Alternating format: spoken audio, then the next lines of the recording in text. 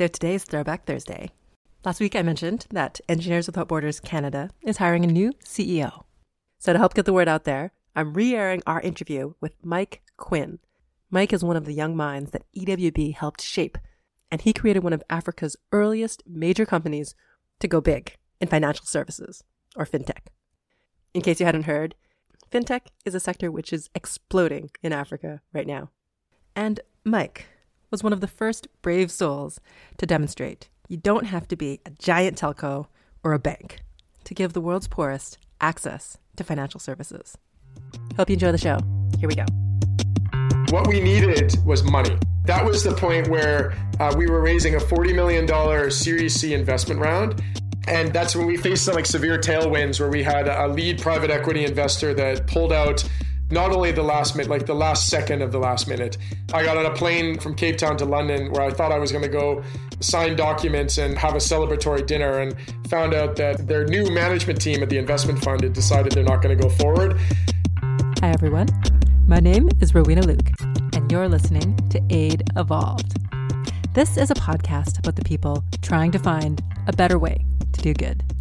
Today, I'm thrilled to be speaking with Mike Quinn. Mike is the co-founder and former CEO of Zoona, one of Africa's earliest fintech companies. He raised over $30 million in investment back when this was basically unheard of in the African context. Today, he's the founder of Boost. But I'll warn you now, our conversation today is going to focus on the rise and the crash of Zoona. Mike writes about all of this in surprising detail in his book, recently published, called Failing to Win. The story of Zoona is, to me, a classic David and Goliath story.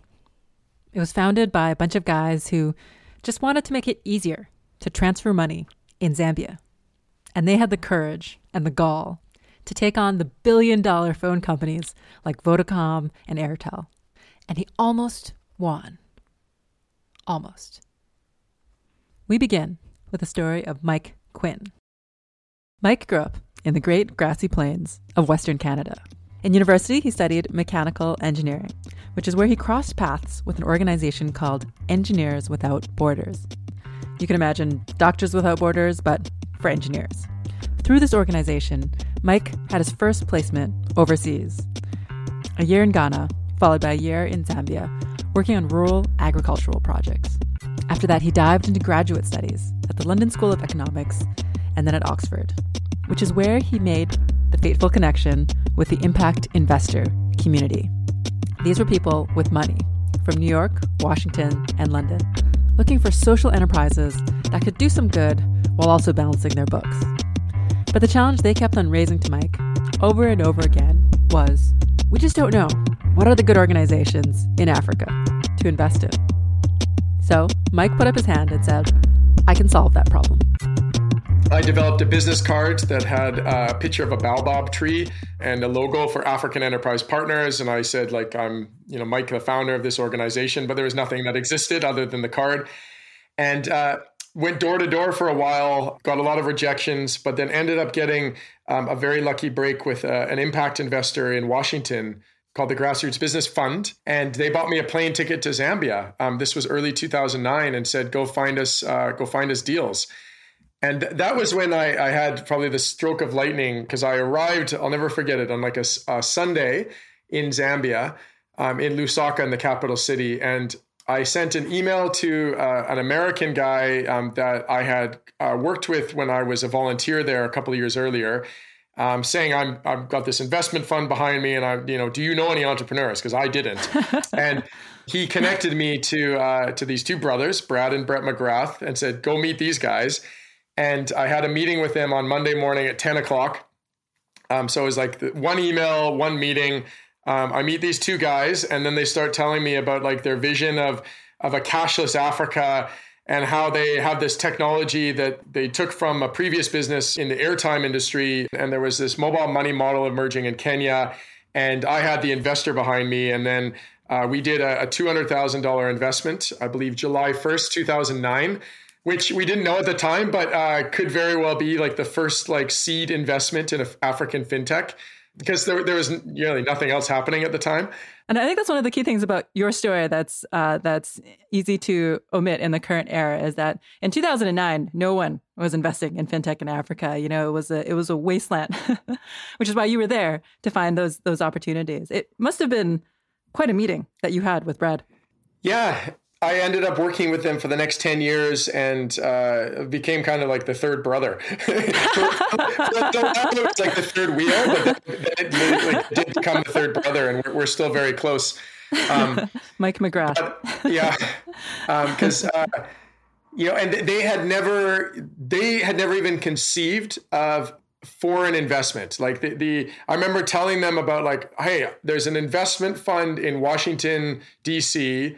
that wants to invest in Zambia, and they hired me to go find entrepreneurs to invest in. And then my proposition to them was, I said, like, I'll facilitate this deal, and then I'll stick around and work with you guys and help build the business. And then we did a deal where I would get some sweat equity in the business to have some shares. And then to become a true co-founder and partner, several months later, I went all in and convinced my parents back in Canada to mortgage their retirement house and lend me $100,000 to invest in the company. Bless your parents. They seem like good people. They had never made a risky investment in their entire life. They weren't rich, so it wasn't like they had expendable cash. It was just my mom said she believed in me, and I made a very strong sales pitch of how we were going to have all this impact and change the world. And I said at the time, I'm like, I'm not asking you to give me a down payment on a house. I'm like, it's something that's going to be much more impactful. So nicely done, Mike, and to your family, obviously. Did you know anything about fintech before you met Brad and decided that you were going to, invest this amount of time in your life? Like when you signed up, what made you take the leap? I didn't even know anything about technology, and I'd never heard of M-Pesa. That's the crazy thing. Yeah, no, but I kind of knew internally I was an entrepreneur, and I'd had feedback from others, and like all the projects that I had worked in, like in Ghana and Zambia before, like I had the ability to hustle and to turn nothing into something. And when I was at Oxford, I learned this classical definition of entrepreneurship from a Harvard professor named Howard Stevenson. That is, entrepreneurship is the pursuit of opportunity without regard to resources controlled. And that was something that always stuck into me. And so it's like the relentless pursuit of opportunity. So you don't have a budget, you don't have a salary, you don't even have an investor, but you see the opportunity, and then you kind of crystallize into a vision, and you hustle to like make something happen. So I kind of backed myself and knew that, I knew I could be a connector and a facilitator. And I'm like, there were people like Brad and Brett that were building businesses and were amazing entrepreneurs and had vision. And then there were people like the Grassroots Business Fund and investors that just like were on the other side of the world, that weren't on the ground or didn't know how to find these entrepreneurs. And so that was really what the problem I was seeking to solve initially, where, I've said, I'm like the go-between, because I've got this experience in Africa and I can relate. And I've got this network now from my MBA and just from like the privilege of where I come from, and with Engineers Without Borders as well, to find the money, and can I facilitate the two? And then one other kind of side story I should share related to this as well that I think is relevant is, so the chairman of Engineers Without Borders, who was the very first angel investor there, was a gentleman named Patrick Bichette, who, when I met him, I was a volunteer, and he was working at a telco in Canada. And then he got the job as the Google CFO. Oh, nice. That's a good connection to have. Yeah, today he's actually the Twitter chair. Really? And so how do you guys keep in touch, right? Yeah, he's an investor in Boost. But I just actually I started harassing him because nicely done. Yeah, I'm like the guy who knows the Google CFO. So I just started sending him emails and pitch decks, and it led to like a phone call, and he got interested, and then he actually came in kind of early 2010 as our angel investor at Zoona. So we were like a Zambian fintech startup with the Google CFO as an angel investor. And he became like an amazing force for us in helping us develop the business model and just mentoring me over the next 10 years. And he got more and more involved as well. But that was kind of, to your question of like, I didn't know technology, but I knew I could kind of like bring these soft connections and help build the business. And yeah, over time, we built it to something that ended up serving a quarter of the adult population in Zambia. And at our peak, we were moving $80 million US a month in like $20, $30 transactions. So it was a pretty big operation. That's wild. Particularly when you think of a country like Zambia, like there is not like relatively not that much cash net. So to have that much of it flowing through Zoona says a lot about the amount of the market that you were capturing. I also really like the story that you pulled out there about really working your network and speaking up for this vision or this cause that you believe in. When I speak to other African entrepreneurs or, entrepreneurs in Africa, I think there isn't as much of this. Like, I think one thing that is missing, particularly ones that don't get the funding, is that ability to really work that network. And that's something that you've done a lot of in order to get the interest in Zoona and the international attention that it deserved. Mike, can I read a quote from your book that I really loved about like the early days of you working with Zoona, which for me, I think was one of the moments that like sort of captured that initial hustle of what it was like to get that organization off the ground. It's about when you recruited the CFO, Keith, you brought him into the organization. This is the quote. In Keith's first month in October 2010, he took over the financial accounts from Brett and set up a new cash flow forecast. He called me from Cape Town to explain that things were way worse than we thought. We are 8 weeks from being broke, he said. Brett, when he heard this news, clapped his hands and let out a loud belly laugh. Today is going to be a great day, he said. Keith's face contorted with a confusion. Why was his partner laughing? Brett, your co-founder, carried on. We are always running out of cash, but this time we have revenue and we have visibility. Mike, that sounds like a stressful couple of first years. What was it like living from paycheck to paycheck like that? Oh, I'm doing it all over again now. Familiar territory, huh? Yeah, but it's actually something that every entrepreneur relates to. And so it's probably not actually shared enough that all these people that are creating new businesses and startups are making huge personal sacrifices and doing it under huge stress. And like you mentioned before of like most people don't have the networks to actually get the funding. Even though like the funding would like dramatically change their business and their prospects for success, it's always stressful. I think you have to kind of, I'm sure I'm addicted to it. You kind of have to love it and like thrive under those conditions. Because if you want certainty or stability, it's just like the early phases of a startup are probably not for you. When you get to like you're running out of cash, and then you're like, well, we can't pay ourselves salaries, so this month, but you always try to like do right by the people that are working for you and see who can sometimes defer things or what expenses you can push out and what suppliers can not pay. You cannot pay, but like you're always trying to build relationships. I think that's like really important where everybody, if people believe in your vision and what you're doing, like it's amazing the sacrifices they will also make on your behalf as an entrepreneur. Like how you got Keith to liquidate his retirement plan.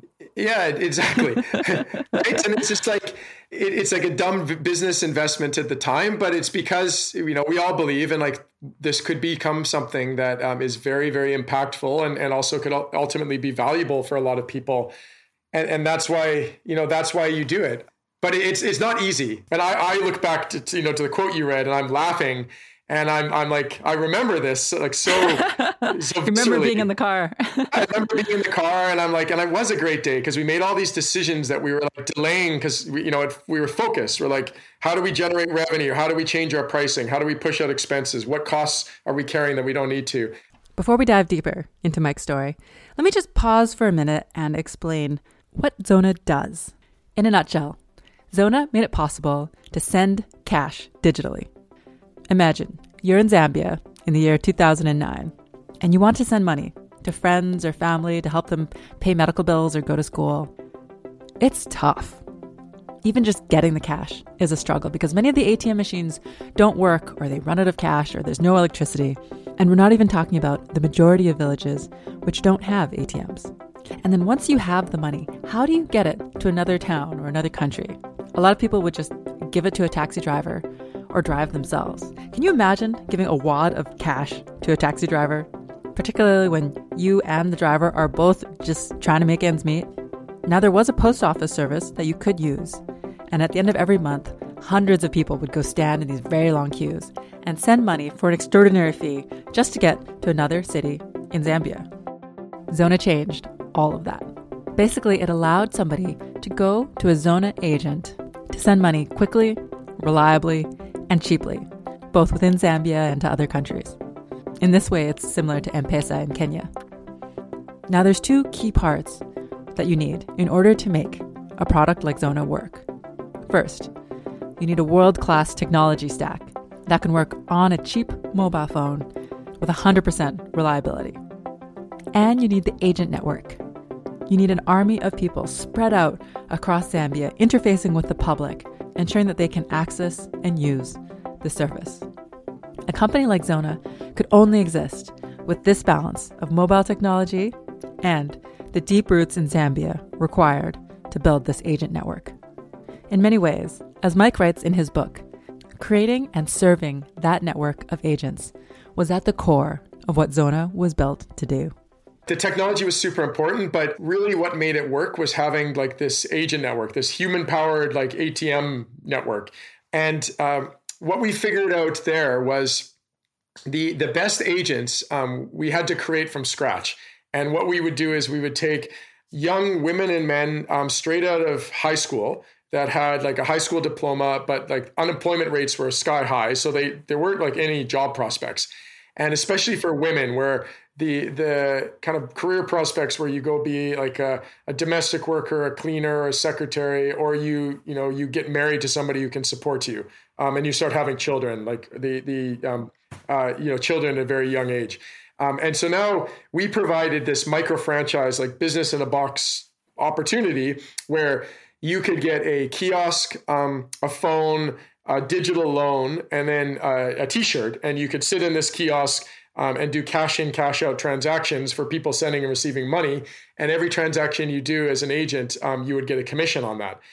And initially, it was really hard to kind of get up and running and like getting the first agents going, and just everybody was taking big leaps of faith, and like we didn't have a brand, nobody knew who we were.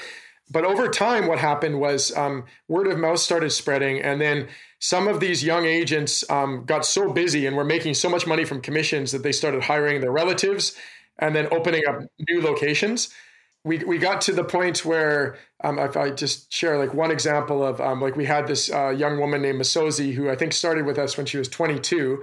And by the time she was 27, she was turning over $1 million US a month in cash and employing over 20 people. And all the people she was employing were like, I think like 90% of them were women, and they all wanted to like be agents like her. And so it created this whole ecosystem of agents where we had a tremendous amount of impact. That's amazing. I need to get her on the show next.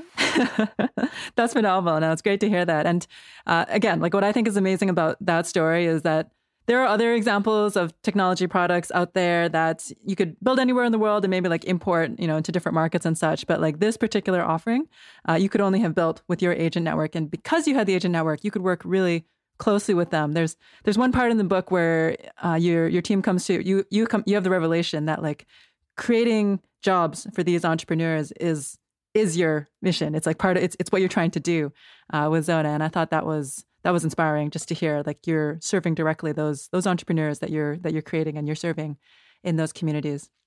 I'd love to talk a bit about how the business that you had played out in the broader market. Like when, you mentioned M-Pesa as another example, and M-Pesa, I believe, is run by the telco operator there. And when we hear about mobile money, it's almost automatic. You're like, oh yeah, Airtel money, like different kinds of money that is provided by telcos, which they come to market with a very different thing. But they do have a huge advantage. They're huge. They have massive pockets. Forgive me if this is a bit cruel, but like, how did you ever hope that Zoona could succeed against the telcos? It's such a good question. And in the end, we didn't. It is another spoiler alert. But for a long time, we did. And when we started, we were paranoid and we didn't believe we could succeed. But we were first to market, and what we always envisioned Zoona would become was we would build out this agent network and this money transfer service. And then the telcos in the market, we knew they were going to copy what was happening in Kenya and roll it out in Zambia and everywhere else, which is exactly what they've done. We knew they had big brands, deep pockets, big consumer bases. So we didn't think we could compete with them, but we figured that they would want to use the agent network we were building so that their customers could come do like cash in, cash out at our agents. And Zoona could become like this interoperable agent network, like serving the entire market of mobile money. That was like our first plan. So the human capital, the human collateral was a key part of your competitive advantage. Yeah. We put that strategy to test when it was a few years later. Like they were slow to roll out, but when they did, they came with a lot of noise. And MTN, big South African owned telco, was first. And then Airtel bought a company called Zain that was in the market and also rolled out. What MTN first did was everywhere we had a green Zoona kiosk, they put a yellow MTN kiosk right next to every one of ours in the country, like overnight. And all of their kiosks were like 1 meter taller, right? It was like it was a show of strength. And some of them were so close to our kiosks that like our agents couldn't even open the door. That's ridiculous. I mean, I guess it's business, but like, come on. Yeah. So that woke us up, and we felt like we had a sustainable advantage at the time because we had a network effect going and our service was so good. But does MTN and Airtel, don't they have their own, those guys that sell scratch cards? Is that their equivalent of an agent network? Well, so they tried that and it wasn't working, but then they copied us. They said, oh, Zona's got kiosks, so it must be the kiosk. That must be why they are getting customers. So then they just rolled out all of these like yellow kiosks. So just a direct copycat move, but it scared us. But internally we were saying, we're like, you know what, if our entire business is only about the kiosk, then we actually don't have a business. We deserve to lose. Because it's really about the service. It's like getting the right person inside that kiosk who provides a good service to the consumer. They always have the cash to pay out a money transfer. Like so, whereas with the mobile money guys, consumers could go to like one of their agents and they'd be like, "Can I send money or deposit cash?" And the agent would say, "I don't have enough float, like electronic currency to receive that money." So they would have to reject the transaction. So we were competing on service, but we were scared enough that we went and tried to do a partnership with MTN's competitor, Airtel. And we actually integrated with them. We did a commercial deal. We did a huge national launch.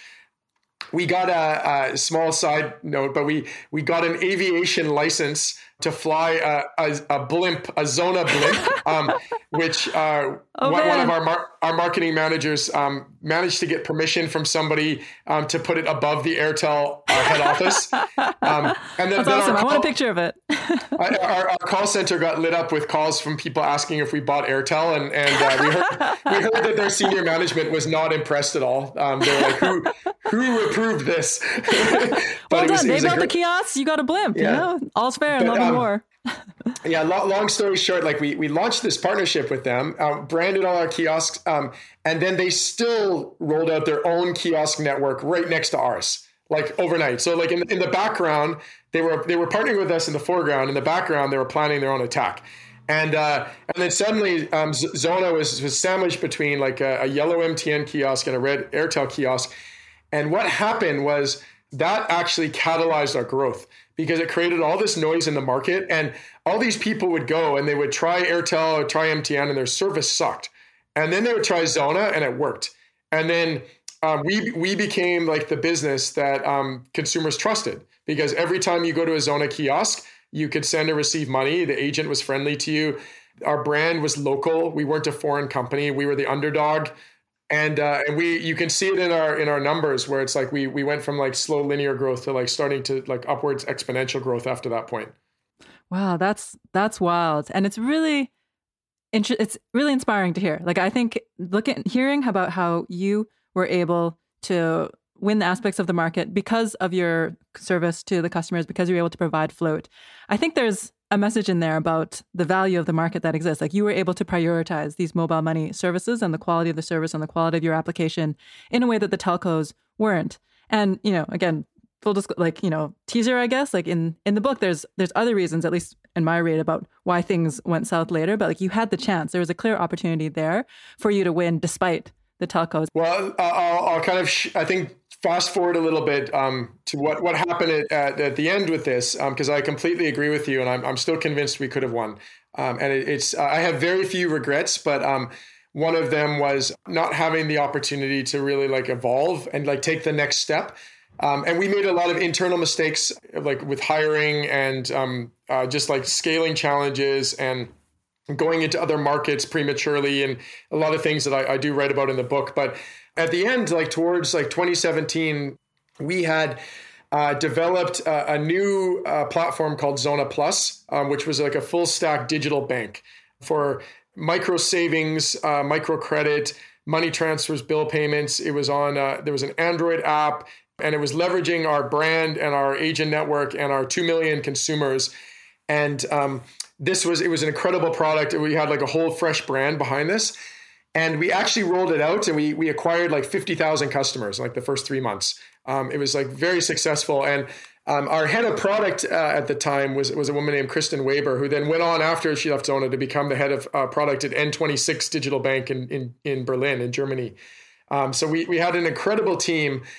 And I'm still convinced like this was the best product in the market, and it would have won. But what we needed was money, right? And that was the point where we were raising a $40 million Series C investment round.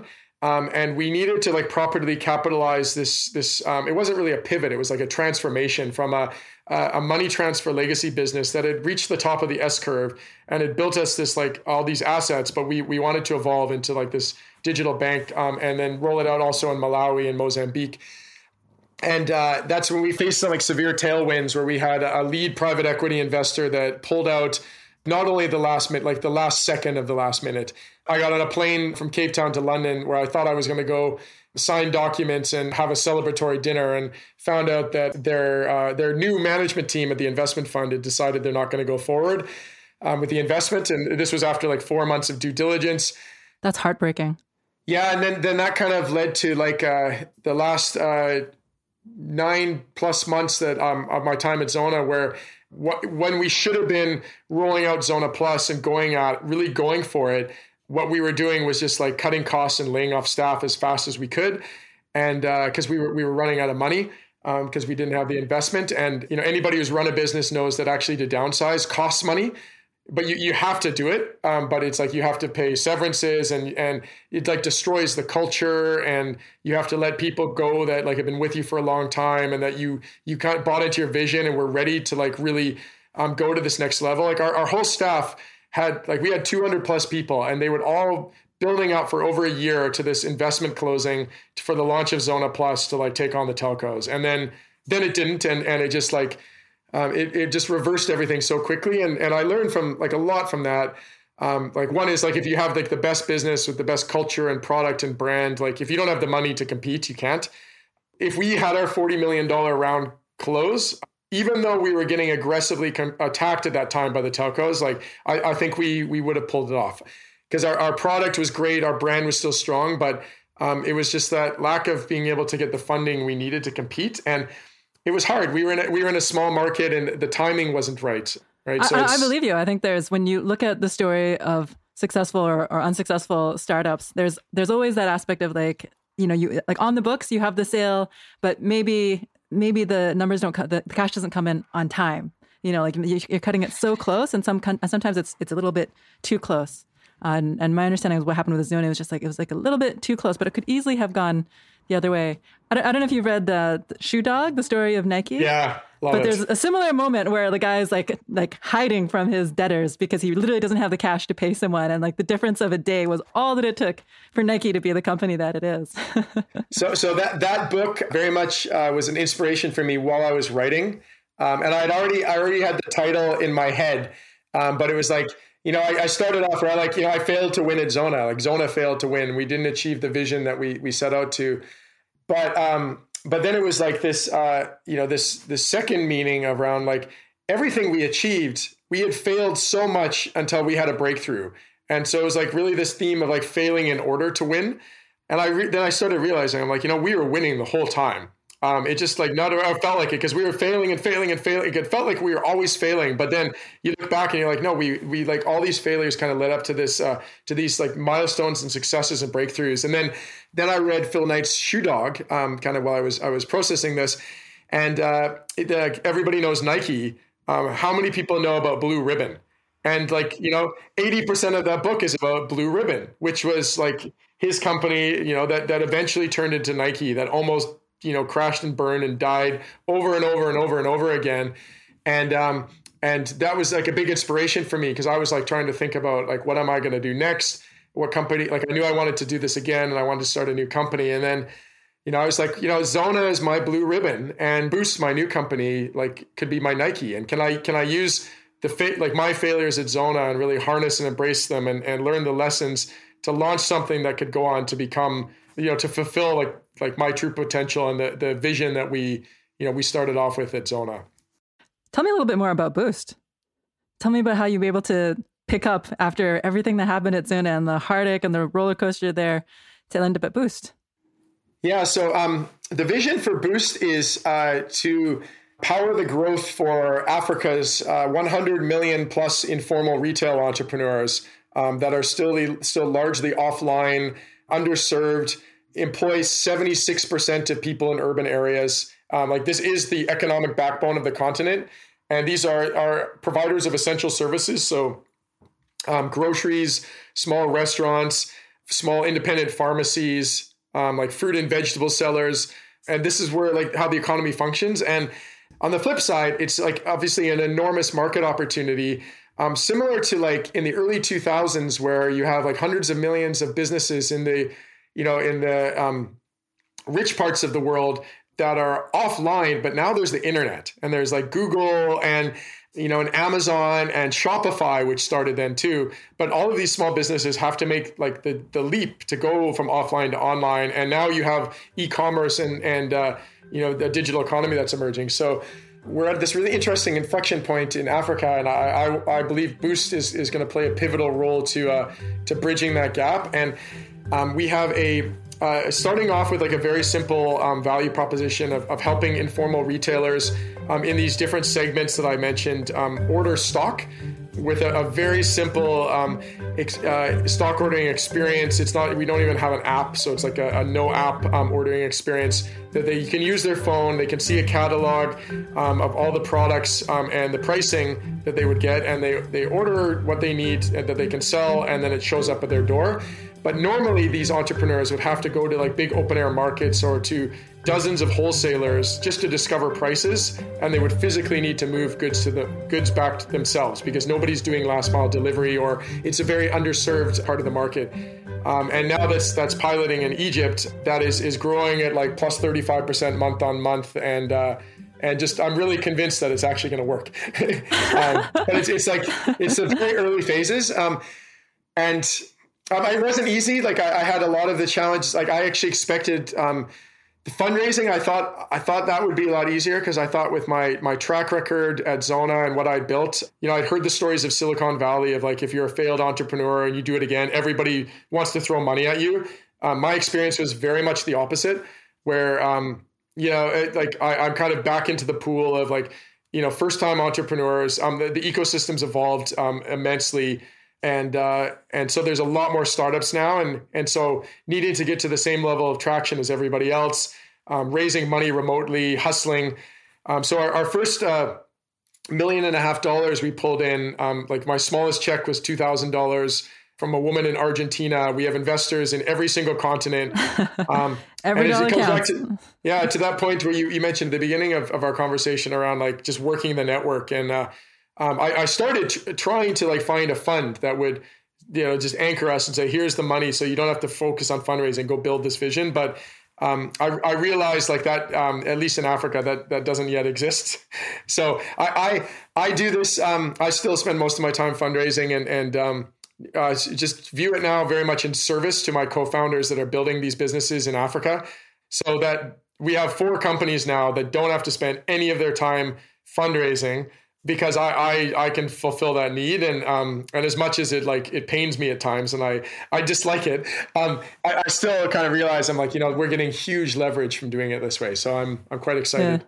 I mean, it's a huge need. And I think it is an unfortunate and inequitable truth that it's so much harder to access funding, even if you have the quality and the team and the ideas, if you're working in Africa. Also for the same structural issues you highlighted in your book, how everyone wants you to work in multiple markets, but then it's actually harder to launch in multiple markets at the same time, and all the tensions related to that.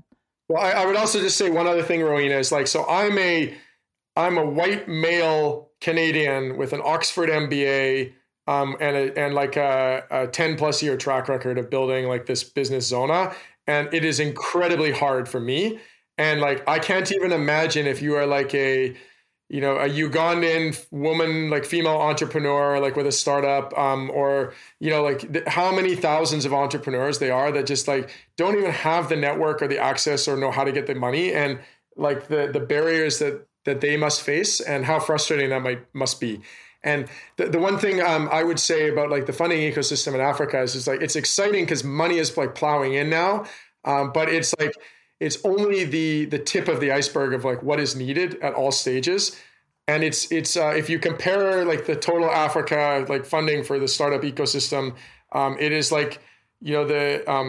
I may get this statistic wrong, but I saw it on Twitter, a reliable source of all information, right? But it's equivalent to the funding that's gone into the Pittsburgh startup community in the US, right? So it's still a drop in the ocean still a drop in the ocean of what's needed to really support the ecosystem development. And one other thing I would also share too is that I think we all collectively as entrepreneurs and investors and people supporting the startup community need to get over the mindset of there needs to be a company that wins for all of Africa, everywhere, always, forever, right? So I often get asked how are you going to compete with this company in Kenya?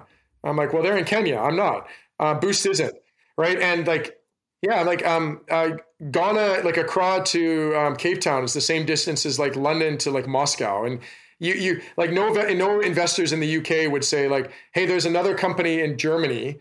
How are you going to compete with that company in the UK market? And I feel there's too much of that in Africa now. And there's a huge underappreciation of the startup ecosystem that needs to emerge, and the role of competition in driving forward innovation and providing goods and services to all of these underserved communities, and what value that can unleash.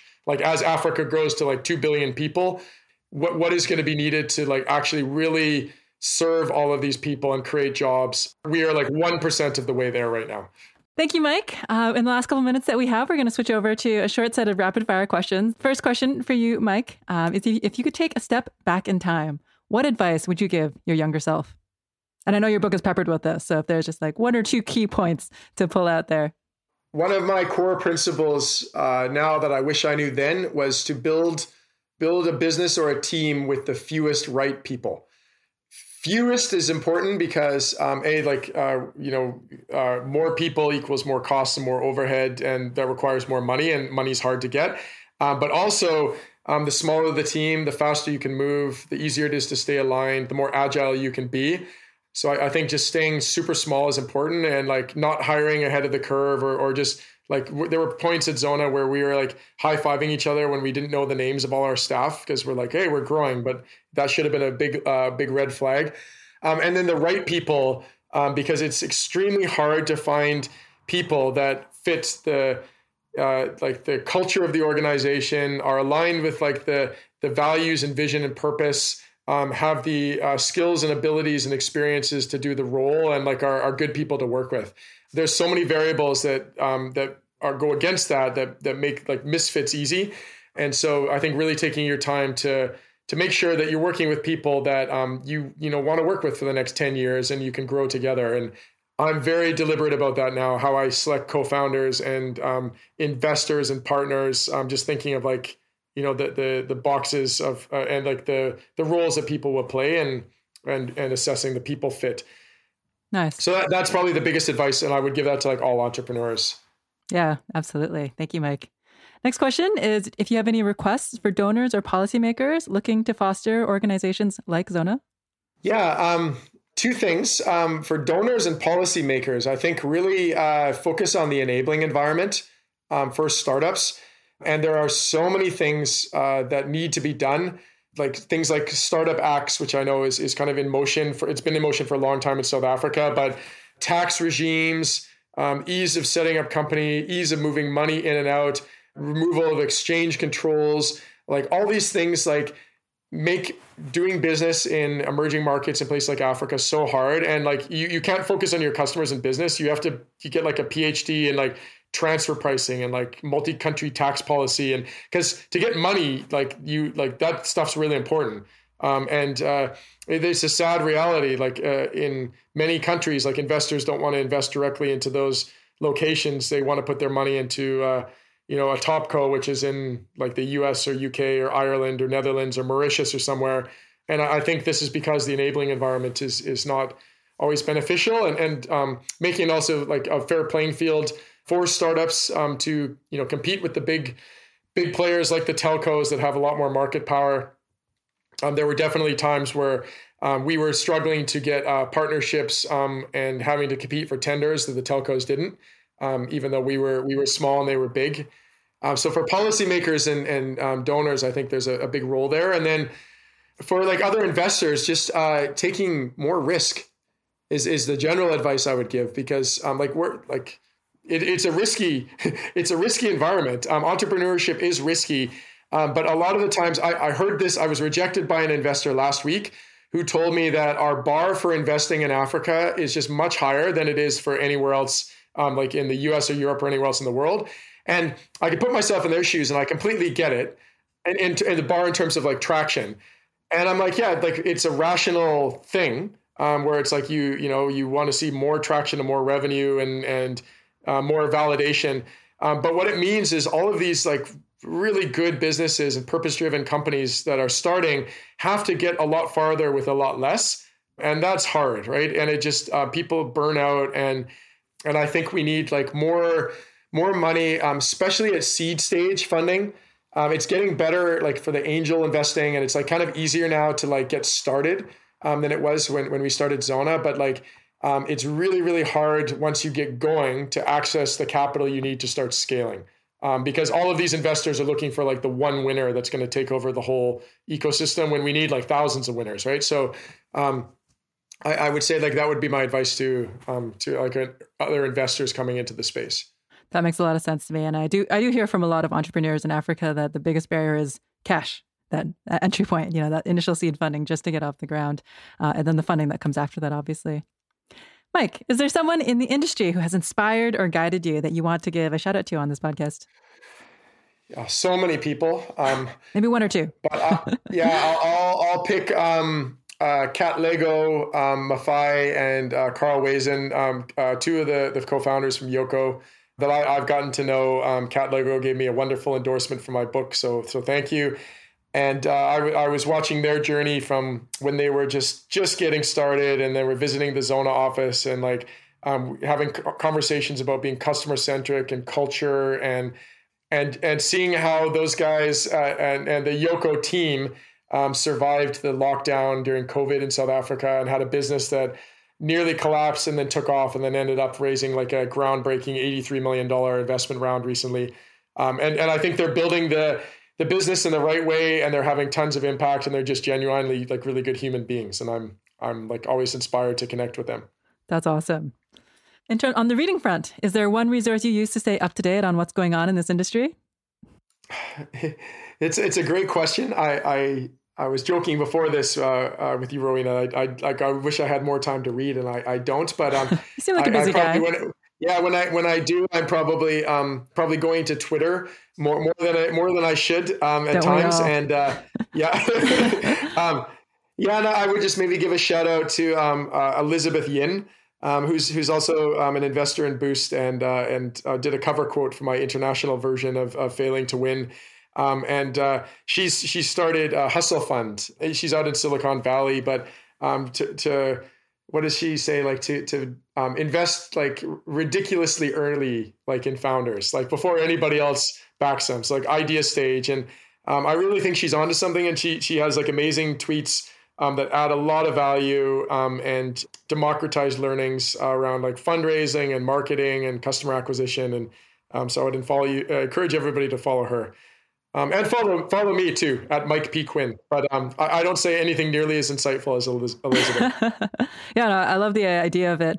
I love the idea of it also because investors are like herd animals. And so they tend to all invest in the same things once it's got traction, once everyone else is looking at it. Whereas it really takes courage to invest earlier on in the lifestyle of a new company. Last question, Mike. Just for fun, is there a book, a blog, or a podcast that you enjoy in your personal time? Because I'm sure you have lots of personal time. Yeah. I have kids, so... or maybe they enjoy? You could do that too. Yeah, maybe they enjoy. Anything by Roald Dahl right now is great. Excellent choice. Yeah, I would recommend. So we talked about Shoe Dog earlier, which was amazing. Another book I would highly recommend is Educated by Tara Westover. It's an incredible story of a young woman who grew up in quite a I don't know how to call it, like extreme isolated family in I think Idaho in the U.S. and didn't get an education because wasn't allowed to go to school, wasn't allowed to go to a doctor, and then just her experience of kind of like growing up. And I know it's won tons of awards, but it's something that I read about a year ago, and it was very much an inspiration for me writing the book. I was just thinking about it, but I read this story and I was like, it was incredible, and I'm like I want to actually just start writing more. Nice, that's awesome. So I think people would love it. Everybody that reads it's like, wow, what a book. It's been on my to-read list for a while, but I think you just bumped it to the top. Thank you so much for your time, Mike. It was lovely speaking with you. I have so many more questions about your book and your life, but unfortunately we're running out of time. It was great talking to you. Thank you, Rowena. Mike left Zoona in 2019. Not too long after, a deal fell through, which would have provided $40 million in financing to carry Zoona forward. Now, looking at Mike's story, it's tempting to shake your head and wonder, how did Mike and his co-founders ever imagine that they could take on the billion-dollar phone companies? But fast forward 2 years. This year, Wave, a company out of Senegal, has closed $200 million to do something very similar to what Zoona was doing. Just like Zoona, their competitive advantage is better price, better usability, and a powerful agent network. If a few things had played out just a little bit differently, that could have been Zoona. If you want to learn more about Mike's story, the best way to do so is to read his book. Now, I'm a mother of 2 young kids. I basically don't read anymore, but I read his book, cover to cover. It's fascinating. It's called Failing to Win, and you can get it on Amazon Kindle anywhere in the world.